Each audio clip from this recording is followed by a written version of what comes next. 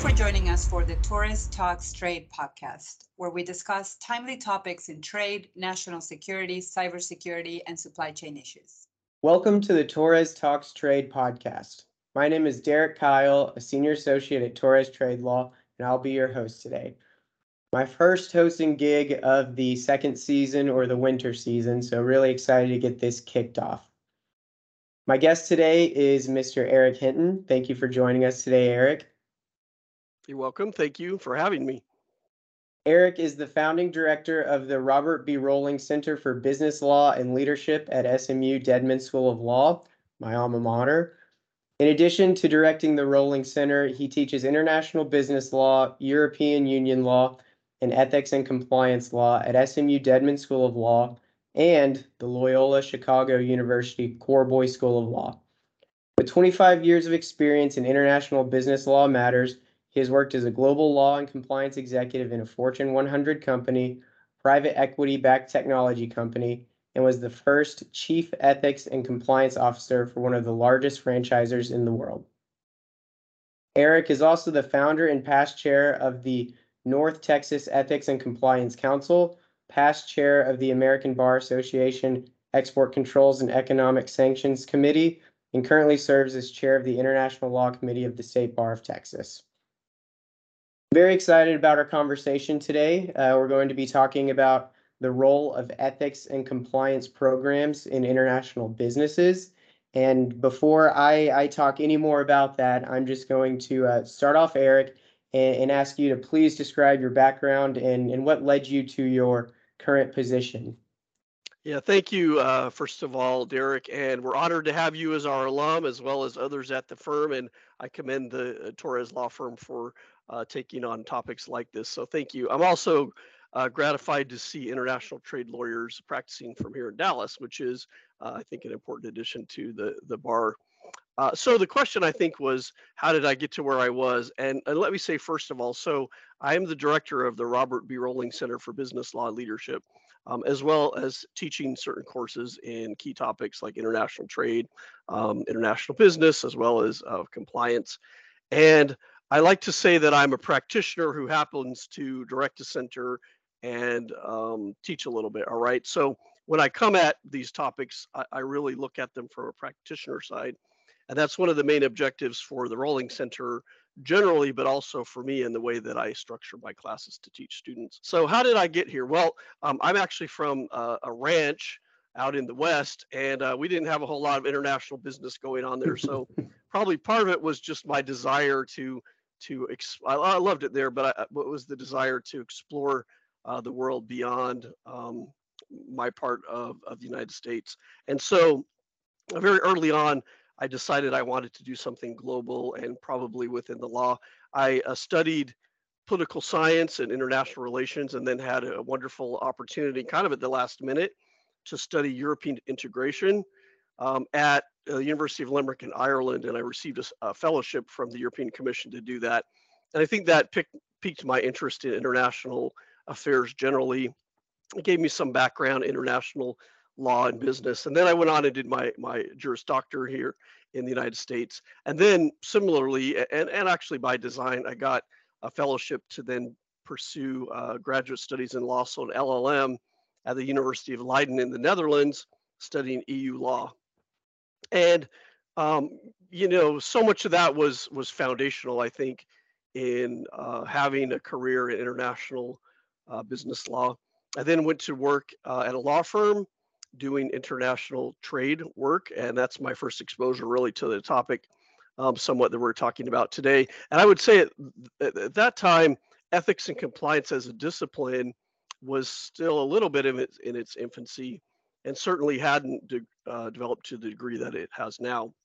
So I grew up in international trade. I became in-house counsel for Caterpillar, which was a wonderful experience. And during that time, which was almost 10 years, I wore a number of hats, including trade counsel. I got the chance to be a general counsel for a division in Brussels, Belgium for 4 years. Wow. So that gave me the chance to really do whatever comes through the door in a pretty challenging area, and also in an oil and gas services related job. So, that really added to the intrigue there. Then came back to the United States and worked within Caterpillar, then relocated here to Dallas, had some wonderful opportunities. My most recent, I guess, in-house experience was as the inaugural Chief Ethics and Compliance Officer of the 7-Eleven Corporation. And then I had the opportunity to come to SMU and take on a very different and challenging role in creating the Rowling Center and giving it a form and bring it to what it is now, which is, I think one of the foremost centers for business law and leadership in Texas, certainly, but also the United States. Excellent. Very interesting. And one thing I noticed, throughout the bio and then your description there, you mentioned compliance and ethics as, as a real role in business. It's been around, but you're the first chief ethics and compliance officer.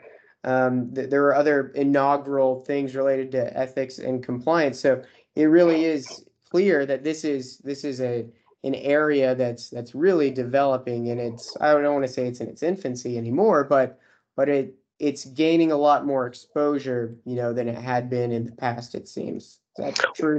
Well, that's for sure. And kind of aside from just the trade area for a moment, back when I got out of law school, you had these various compliance areas, and it was mostly the lawyers that cared about it. You had the collapse of Enron and the development of Sarbanes-Oxley and the revision of the sentencing guidelines around the early 2000s. And that gave, a huge amount of impetus to ethics and compliance as a legal discipline, as well as structurally within companies as to how to establish ethics and compliance offices, and even the role of ethics and compliance officer. And so, I think I had the advantage of being in a regulatory compliance area to begin with, and then got to sort of ride the wave to ethics and compliance as an actual job and discipline. It's interesting. I teach a class in ethics and compliance to SMU Dedman law students, and I try to take them through some of the history, which seems like ancient history to a lot of students these days, because interestingly, they haven't heard of Enron, or maybe weren't even born when that happened. But in the terms of the law, that is a relatively short period of time. And back in the day, you had very few companies that really had thought about this. And now I would say pretty much every major company has or should have some sort of structured ethics and compliance program and a governance structure to go along with that in order to maximize the most effective, to maximize and create an effective program. To take a step back, for our listeners, I do want to ask, and you are a professor, you teach on this. So what do these, broader concepts, especially of ethics and also of compliance, what do those mean for a business? That's part one. What do these mean for a business? And then part two, which is, I'm curious about, how are these concepts different between ethics and compliance? Are they always taken together, or can we differentiate the two of them? Well, it's funny you asked that, because I remember when I was early in the practice of law, there was an article that posited the following. It said, "Did compliance kill ethics?" And I think the concern there, and maybe this shows that ethics as a discipline and compliance as a discipline were quite different and really hadn't come together yet, I think. But the idea was that by focusing on compliance, which is often the case with lawyers and compliance, including trade professionals, you somehow get away from what the ethics of an organization is. And in some ways, ethics might be a proxy for culture. But if you only focus on compliance, you might get away from that. I think the opposite could be true too, which would be that if you focus only on ethics, nobody knows what the rules are. Nobody knows what the controls are and what things you actually do to comply with the law. My view is that it's two sides of the same coin. You need both.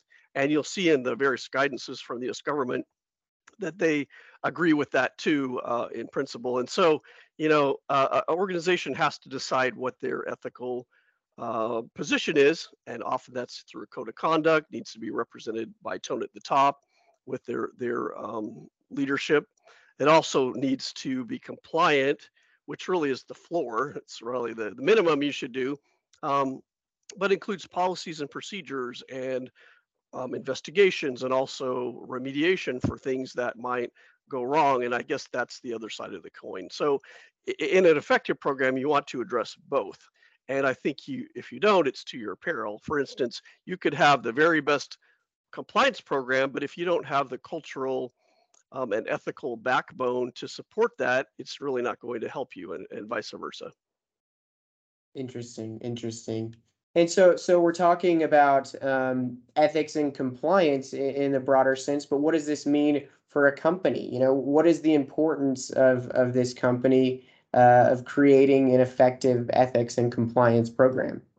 So that's a great question. And in my opinion, minimally every organization and every company needs to have some sort of ethics and compliance program. And there are a number of guidances out there that tell you what that should look like, again, as a bare minimum, right? But there are lots of advantages to having one. Some are obvious, maybe others less obvious. I mean, first of all, I think it helps your company do the right thing. And fundamentally, that's the reason why we want to have an ethical and compliant organization, is because we want to do the right thing. Now, does that mean that that's the only reason? No, there are other reasons to protect your company from risk of litigation, from risk of enforcement, to protect the reputation, to basically meet the obligations of your regulatory requirements or of your board of directors, maybe your external auditors. There's so many reasons why you need to have an effective program, but I think fundamentally those are the primary reasons why you would have that. As I like to say to my students, which of you wants to buy the product that came from the unethical company? And nobody does, right? And there's so many, unfortunately, examples out there right now of companies that did the wrong thing and as a result had products that were faulty, or shareholders or investors or just regular consumers who have lost a lot of money and been injured by some sort of wrongdoing by an organization. And this is a bit of a side conversation, but we've been seeing it a lot more. You mentioned investors, and this goes to the whole ESG angle, which I'm thinking in the past few years has probably come up a lot more, I would expect, in ethics and compliance circles, because that does seem to be more of an investor movement that we didn't hear about as much, even 5 or 6 years ago. That's a great point. I'm still a little uncertain what ESG even means. Okay, and I think therein lies the detail, right? There were a number of targets that you've seen in the past. They had different names, like corporate social responsibility, sustainability. Now we hear the word ESG, or the term ESG, but I think it really depends on who's talking about it, and on some level what the objectives are of the parties that are trying to put it into play. There are a number of institutional investors that are asking for ESG to be present in a number of environments.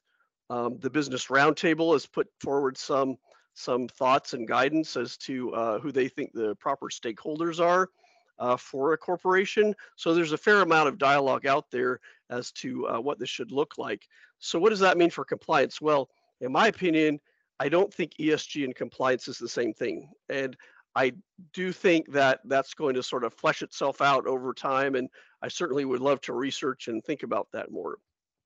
That being said, though, at least the G, so governance, and maybe the S, social, have a pretty significant tie-in with ethics and compliance. Now, they're not the same, but I can see overlap there. The E, probably to a certain extent, yes, when it comes to environmental programs, but that one probably is a little less obvious to me. But definitely the G, which is for governance, fits right into the nature of your organization and how you govern it in a way that's compliant with the law and with the values of the organization.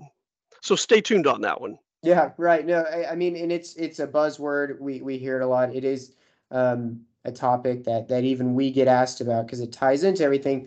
But I do appreciate, the statement. They're not the same thing, and so I think we're gonna, as this conversation goes on, we'll get more into what the ethics and compliance side really looks like, which leads to my next question, which is kind of basic, similar to the last one as far as creating an effective one.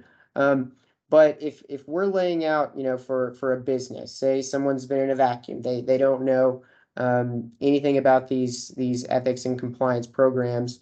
This is a two-part question. I'll preview the second part, but the first part is, what does a standard compliance program look like? So just base compliance program for a company. And then afterwards, we'll go into part two, which is, what happens once we move that into the international sphere. So by previewing that second part, maybe you can talk us through the steps and any differences between a standard compliance program and then the difference once that business goes international. So that's a great question. And I would first say that I don't think there's such thing as a standard program, all right? And the reason why, and this is borne out in the various guidances from the US government, is that it needs to be tailored to the business itself. So depending on your footprint, and we'll get to the international part in a minute, depending on the type of products or services that you offer and the level of risk and also regulation that goes with it, the number of employees you have, the types of employees, the size of the organization, all those things go into what type of program you have. So it needs to be tailored to the correct factors that you're looking at. That being said, the US government and other agencies and other parties, I would say, around the world have clarified what the essential ingredients or elements should be of a program. I like to call them in my class the building blocks of an effective program. And this is really what you need to have programmatically at a global level for your organization. So I draw those primarily from the US Sentencing Guidelines, which is one of the oldest guidances that we have. Interesting, it was written for the benefit of federal judges, district court judges, in mitigating penalties. The reality, though, is that they mostly get used by ethics and compliance professionals in designing programs, at least in my opinion. And those have been refined further by a number of guidances, including from OFAC, which I think is relevant to your audience, also from the Department of Justice, which is probably in many ways the most helpful guidance that we have.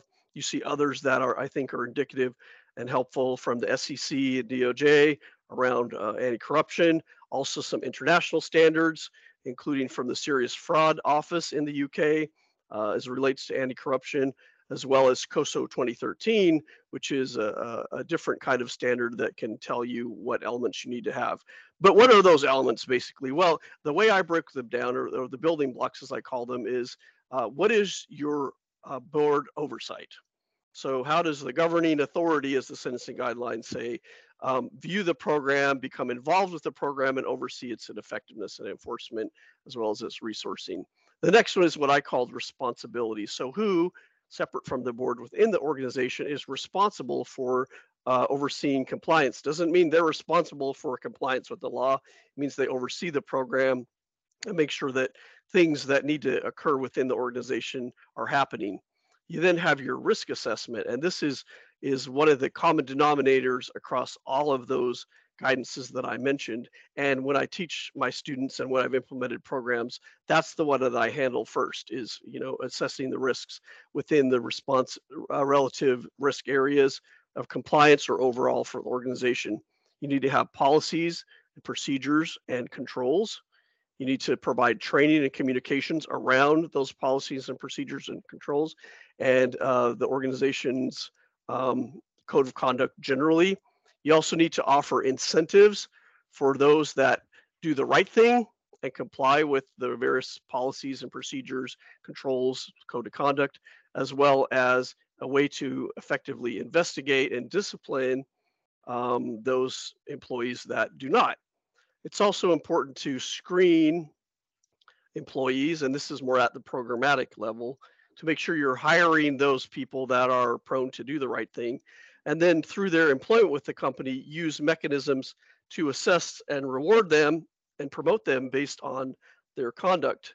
One of the things we learned from Enron, and this is really manifest in the sentencing guidelines, is that many of the wrongdoers that basically brought the company down were known to have committed unethical or potentially criminal acts really early in their careers, but nobody checked them on them. And because they were high producers, or maybe because they were effective in moving themselves forward and advancing the organization, those things were kind of put to the side, and the company might have looked the other way. So that's important. And then finally, and this is key to any effective program, is the ability to monitor your program, to audit its effectiveness, and then ultimately to modify the program when you find issues that come up that are challenging, or maybe even have had to been reported to at a government authority.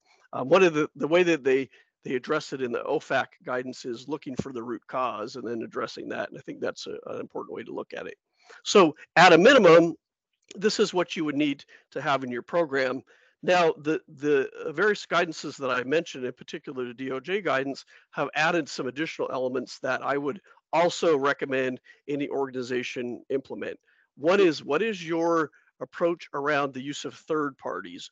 So in the export area, what is it when it comes to your freight forwarders or your customs brokers? What are these other parties, maybe that could provide a risk of transshipment to an embargo destination, or maybe transship some sort of controlled item that shouldn't be exported in the way that it's being exported. So, what's your third party due diligence and oversight process? Also related in some ways to that would be, what is your strategy around mergers and acquisitions, so that when you bring on a target company, if you're the buyer and you're buying assets or certainly entities, that you understand, number one, what it is you're buying, and that's priced into the nature of your deal, but also that once that entity's been acquired and is being integrated into the compliance system of the company, that you address any challenges or problems that might have arisen or become clear through the due diligence or the acquisition process. Okay, so a lot to unpack there. A couple of follow-ups I wanted to ask about. We often hear, in developing compliance programs or in talking to people, there is the disciplinary aspect, right? You can up to and including termination if you don't flag something of concern. What we don't talk about as much, and you mentioned, are incentives. So is that incentivizing compliance in the form of, could it be promotion or more responsibility? Is there ever, and is it even ethical to tie that to increased, I don't know, bonuses or salary? What does the incentivization look like in a compliance program? That's a good question, and I can tell you that I think in some ways this is one of the more difficult aspects of a program to implement. And a lot of my peers and people that are in the ethics and compliance roles struggle with this one. Some companies do actually offer some sort of incentive or reward, or at least recognition, for people that are willing to go over and above, or at least at a minimum, comply with the law and do the right thing when it comes to the program. I think what's challenging, though, is to know who those people are. Um, it also can provide sometimes some challenges in that you don't want to incent people to do the wrong thing so that they get rewarded for the right thing. I think in the process of advancement, so certainly you would want to have some sort of ethics and compliance dimension when you're evaluating employees for their annual review for performance, and definitely when you want to think of promoting them, especially to positions of trust or seniority within the organization. So that seems pretty clear. There's some discussion recently coming, especially out of the DOJ, about this particular topic, and I direct our listeners to the Monaco memo, which came from Deputy Attorney General Lisa Monaco recently. It's very hot off the press, but it talks quite a bit about what incentives should look like, or basically what incentives might you take away, including the clawback of certain compensation when people do the wrong thing. Now, what that looks like in practice, I think we'll have to see over time.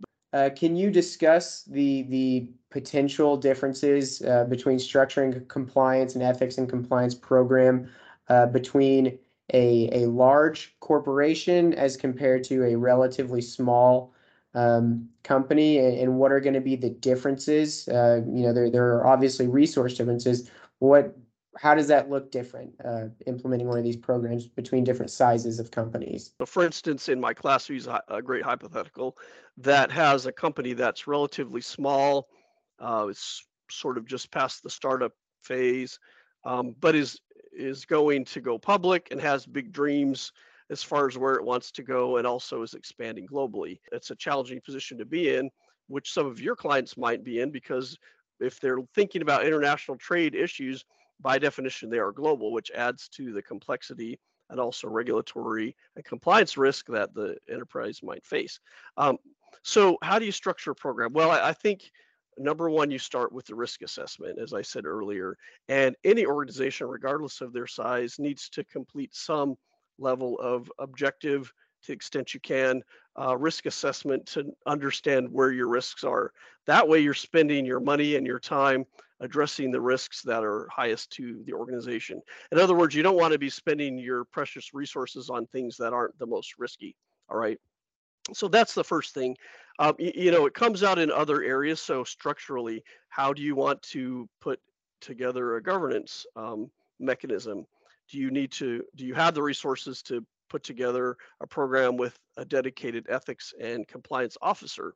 And how do you handle helpers or assistants or resources to that compliance function when you're out in the field and when you're in other countries? And to what extent can you have dedicated resources, or do you need to use borrowed or shared resources, maybe within internal audit, maybe with HR, to oversee your program? Would also include how much you're able to spend on outside counsel. Would also determine how much you could utilize audit and monitoring functions to be able to look at the effectiveness of your program. I mean, a really obvious way would be, what sort of anonymous hotline do you set up? That's one of the key things, essential things for an ethics and compliance program. But it's not necessarily the easiest or least costly thing to do. And so, what kind of program do you set up to administer the hotline? How do you address calls that come in? How do you follow up? How do you triage things and ultimately close those out? So those are just some things that come to the top of my head, but it really has to be right sized for the organization you're dealing with. Great. Yeah, and we deal a lot with, from larger corporations that do have that anonymous hotline. Understandably, that is different to organize that and set that up in a smaller company. So that's just one thing you mentioned that stuck out to me. So next question, I'm curious about this one. Can you describe what sort of situations, or whether there's particular laws or even practices that companies have that you think pose some of the biggest risks to companies in the context of ethics and compliance? Yes, I'm going to caveat it with what I said before, which is really it depends, right? And we know that as lawyers and compliance professionals, but it does depend on the type of organization you are, what your risk profile is, and where you're doing business and with whom, okay? And even in the trade area, right? Like if you're selling software with encryption versus widgets that are year 99, right? There's going to be a different kind of program that you put into place. But overall, I think there are some key topics that I'm hearing and seeing that apply across the board. Certainly, most ethics and compliance officers and also members of boards of directors who oversee ethics and compliance programs are worried about data privacy issues, Mm-hmm. especially as regulation of personal data proliferates across the world, but even here in the United States. The other one is cybersecurity, which is interesting, and I want our listeners to know that data privacy and cybersecurity are not the same thing. Okay, they maybe go hand in hand, or at least are siblings. They're definitely not the same topic, and you need to address them separately. Um, the challenge too with cybersecurity is there's still quite a bit of emerging law. So to say what cybersecurity law is, I think, is different than to say what privacy law, which is more well established. So those are two that I hear of. I think you need to always keep track of the bread and butter things too, like conflicts of interest. I mean, it's not quite as exciting as cybersecurity and privacy, but it's a tale as old as time, and in many cases you see conflicts of interest things coming up. So you don't want to take your eye off the ball of those. Certainly, as I mentioned before, um, sexual harassment, hostile work environment, discrimination. Those are always things you need to watch out for. On the trade side, I think it's sort of the same topics that you're always worried about. So that would be, exporting without a license, or some sort of transshipment that happens of your goods that you had happen because you didn't know who your customer was, right? And I think most of us know what those compliance mechanisms are. Fortunately, the technology has advanced, so we're able to screen third parties a lot better, but you still have to be vigilant and set up a program that, number one, is effective, but also that you could defend in the case that there were some sort of investigation or enforcement action related to your company's activities. Yeah, I love the last point about making sure if there is an investigation. That's why, we deal with clients, and they will tell us that they have screening procedures, and some are great. They have written procedures and policies, but some it's more of an ad hoc. Yeah, we did screen, but then maybe they're not keeping appropriate records Mhm. of the screening and that sort of thing. And that really is why, this compliance program, it's can't really be an ad hoc program that's not written down, because then where's your evidence, right? You have to be able to support it. Yeah, and so I talked a lot about the building blocks of an effective program. And when I talk about that, what I'm saying is, what does the global program look like? But what you need to remember, and this is regardless of the size of your organization, is that while you might have the building blocks in place, you need to have parallel structures, or at least a program for every single substantive compliance and legal area that comes within your company. So, trade compliance is an important area, and as we know, that can be pretty complex even in and of itself. That can include products that are controlled by BIS, dual use items. It could cover items that are defense articles. And then you have the sanctions that come into play, right? And all of those are really different and discrete areas, even though we kind of lump them together. And then abstract out onto that international sanctions or international controls, you have a pretty complex regulatory scheme, and you need to have those structures in place in order to have an effective program. So, for instance, you need to have responsible parties within the organization who understand and have expertise and are overseeing the trade controls program. You need to do training. You have to do a risk assessment. You need to have policies and procedures. At some level, you need to have oversight fundamentally by your board of directors to make sure that it is effective. Then finally, you just need to monitor your program. Maybe you need to implement software to know your customer, and then you need to modify it based on issues that come up. And you're not going to get it passed just because you're a small organization. Right. And I would say, never would I want to see, either as in-house, outside counsel, or even teaching a class in compliance, an organization that did not have a written program. In other words, in my opinion, if you don't have a written program, you really don't have a program, and that's certainly not one that you could defend if there was any sort of problem where you were being investigated or ultimately enforced against, or indicted for, in worst case scenario. Yeah, right. Absolutely. Yeah, and I know there's compliance managers listening. Are like, yes, yes, That's good. exactly. Yeah, so definitely engage Torres Law, to help you get your Right. written program in place. Thanks. Yes, yes, for sure. Okay, so this next question I find to be an interesting one, and this is goes back to what we may be seeing in the news or legal publications, and it's are you aware of are you seeing any recent trends in enforcement cases or trade controls, global trade practices that you think companies should particularly be monitoring or be made aware of if they're not already? That's a good question. And as I said, even in the area of trade, it's pretty diverse as to what the risks are and also the regulatory regimes. And I don't practice trade law from day to day anymore, so I'll caveat with that. What I would say, and this is, I think, clear to everybody, is you definitely need to understand and keep up to date if this is an area of exposure for you with regard to the Russia sanctions and things that relate to that. And you'll realize too that more than most sanctions programs, this one's more global. So you have to look at what's going on in the United States, but also in the EU and other countries. So that's definitely a dynamic situation and can have pretty significant effects. And I would encourage those that are in-house to become familiar, but also utilize outside counsel to really give some specialist expertise on that. So that was the first one. I think it's always important to keep up to date, as I said, on the technology and on the ways that you can screen third parties in order to exercise due diligence and understand where your products are going, so that you're not having any sort of liability as relates to that.